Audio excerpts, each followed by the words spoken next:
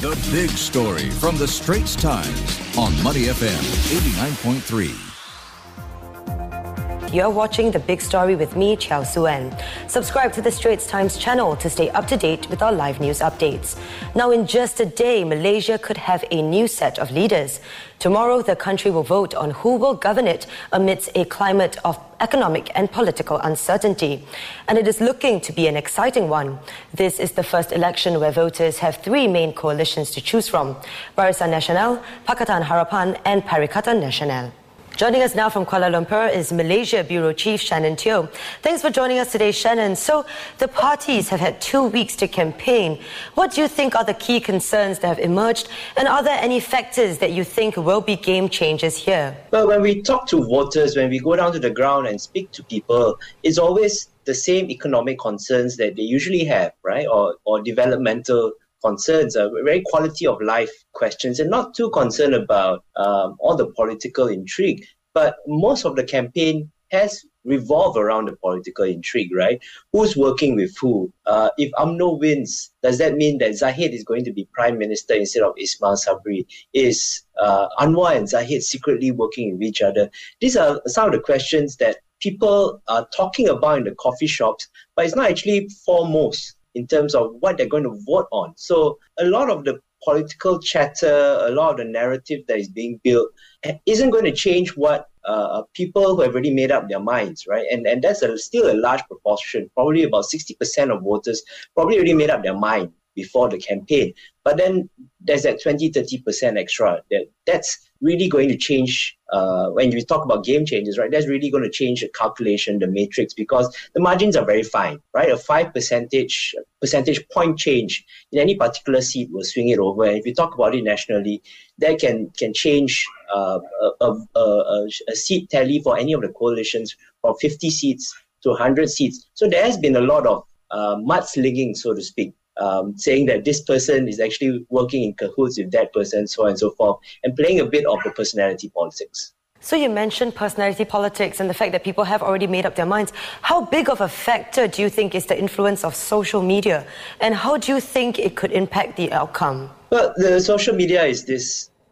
it's a bit of a mysterious box, isn't it? You can go into social media, you can see how many likes and how many shares a person has. But in terms of what is the overall picture, right? There are a lot of silent social media users. They don't like anything, they don't share anything, they just view, they just consume. So it's always very hard just to measure on that. For example, Perikatan Nasional chief, Muhyiddin Yassin, he's the former prime minister. You wouldn't think that he's someone who might be big on social media. But on TikTok, he's got the most likes. One video had about 350,000 likes or something like that. And it's very weird. And you're wondering, is this an indicator of support, or people just thinking that his video is cute? So it's social media is there. All the parties are engaged. It's very, very important part of all of their campaign.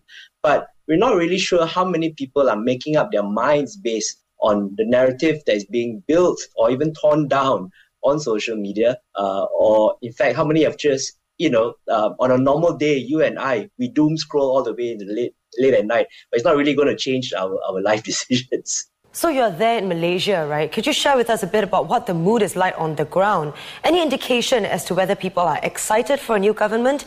I mean, particularly considering the flood concerns, do you feel that this year is more subdued than previous years?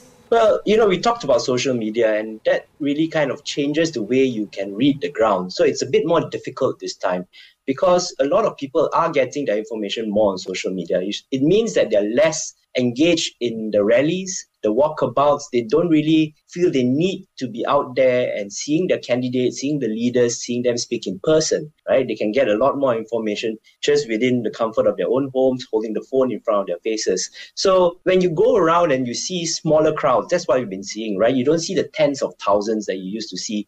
You see maybe thousands or hundreds. That's a kind of factor of the size of crowds.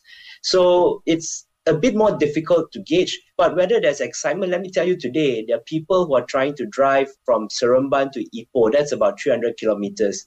It's taking them 6 hours to get there. I have friends trying to get out of KL towards the East Coast, and they can't even get past Genting Highlands, right? And it's been more than 2 hours. So people are making their way back to their hometowns to vote. And if you think about turnout, the prediction is about 75%. Now, that's lower than before, but also we are seeing a huge increase in voters, right? In the registered electorate because of the automatic voter registration. So 75%, which is going to be lower than 85% in the last two elections, is still going to be more voters because of the number of voters that have been added to the electoral roll. So now speaking of voting, right, I think the questions on all of our minds are, how do you think each party will perform, and do you have any predictions?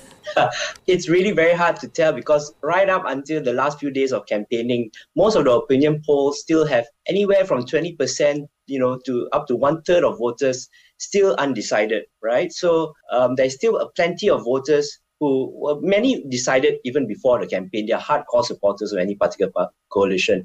But there are many who go into a campaign and decide then. And out of that group, a lot have still not decided, right? 20% can swing the entire election either way. So what's going to happen tomorrow is still up in the air, right? It's too close to call. The ground is really hard to read. But I think what most pundits are saying is that it's going to be a hung parliament. No one is going to cross the magic number of 112 for simple majority. I think that's my call too. I'm not sure who's going to end up with the most, but I am pretty sure we're not going to see a clear winner. So if Malaysians are thinking that they'll wake up on Sunday and there'll be a clear prime minister, you're probably going to be disappointed. Well, sounds like it could really go either way. Tomorrow is going to be very exciting. Thank you so much, Shannon. And this has been Malaysia Bureau Chief Shannon Teo.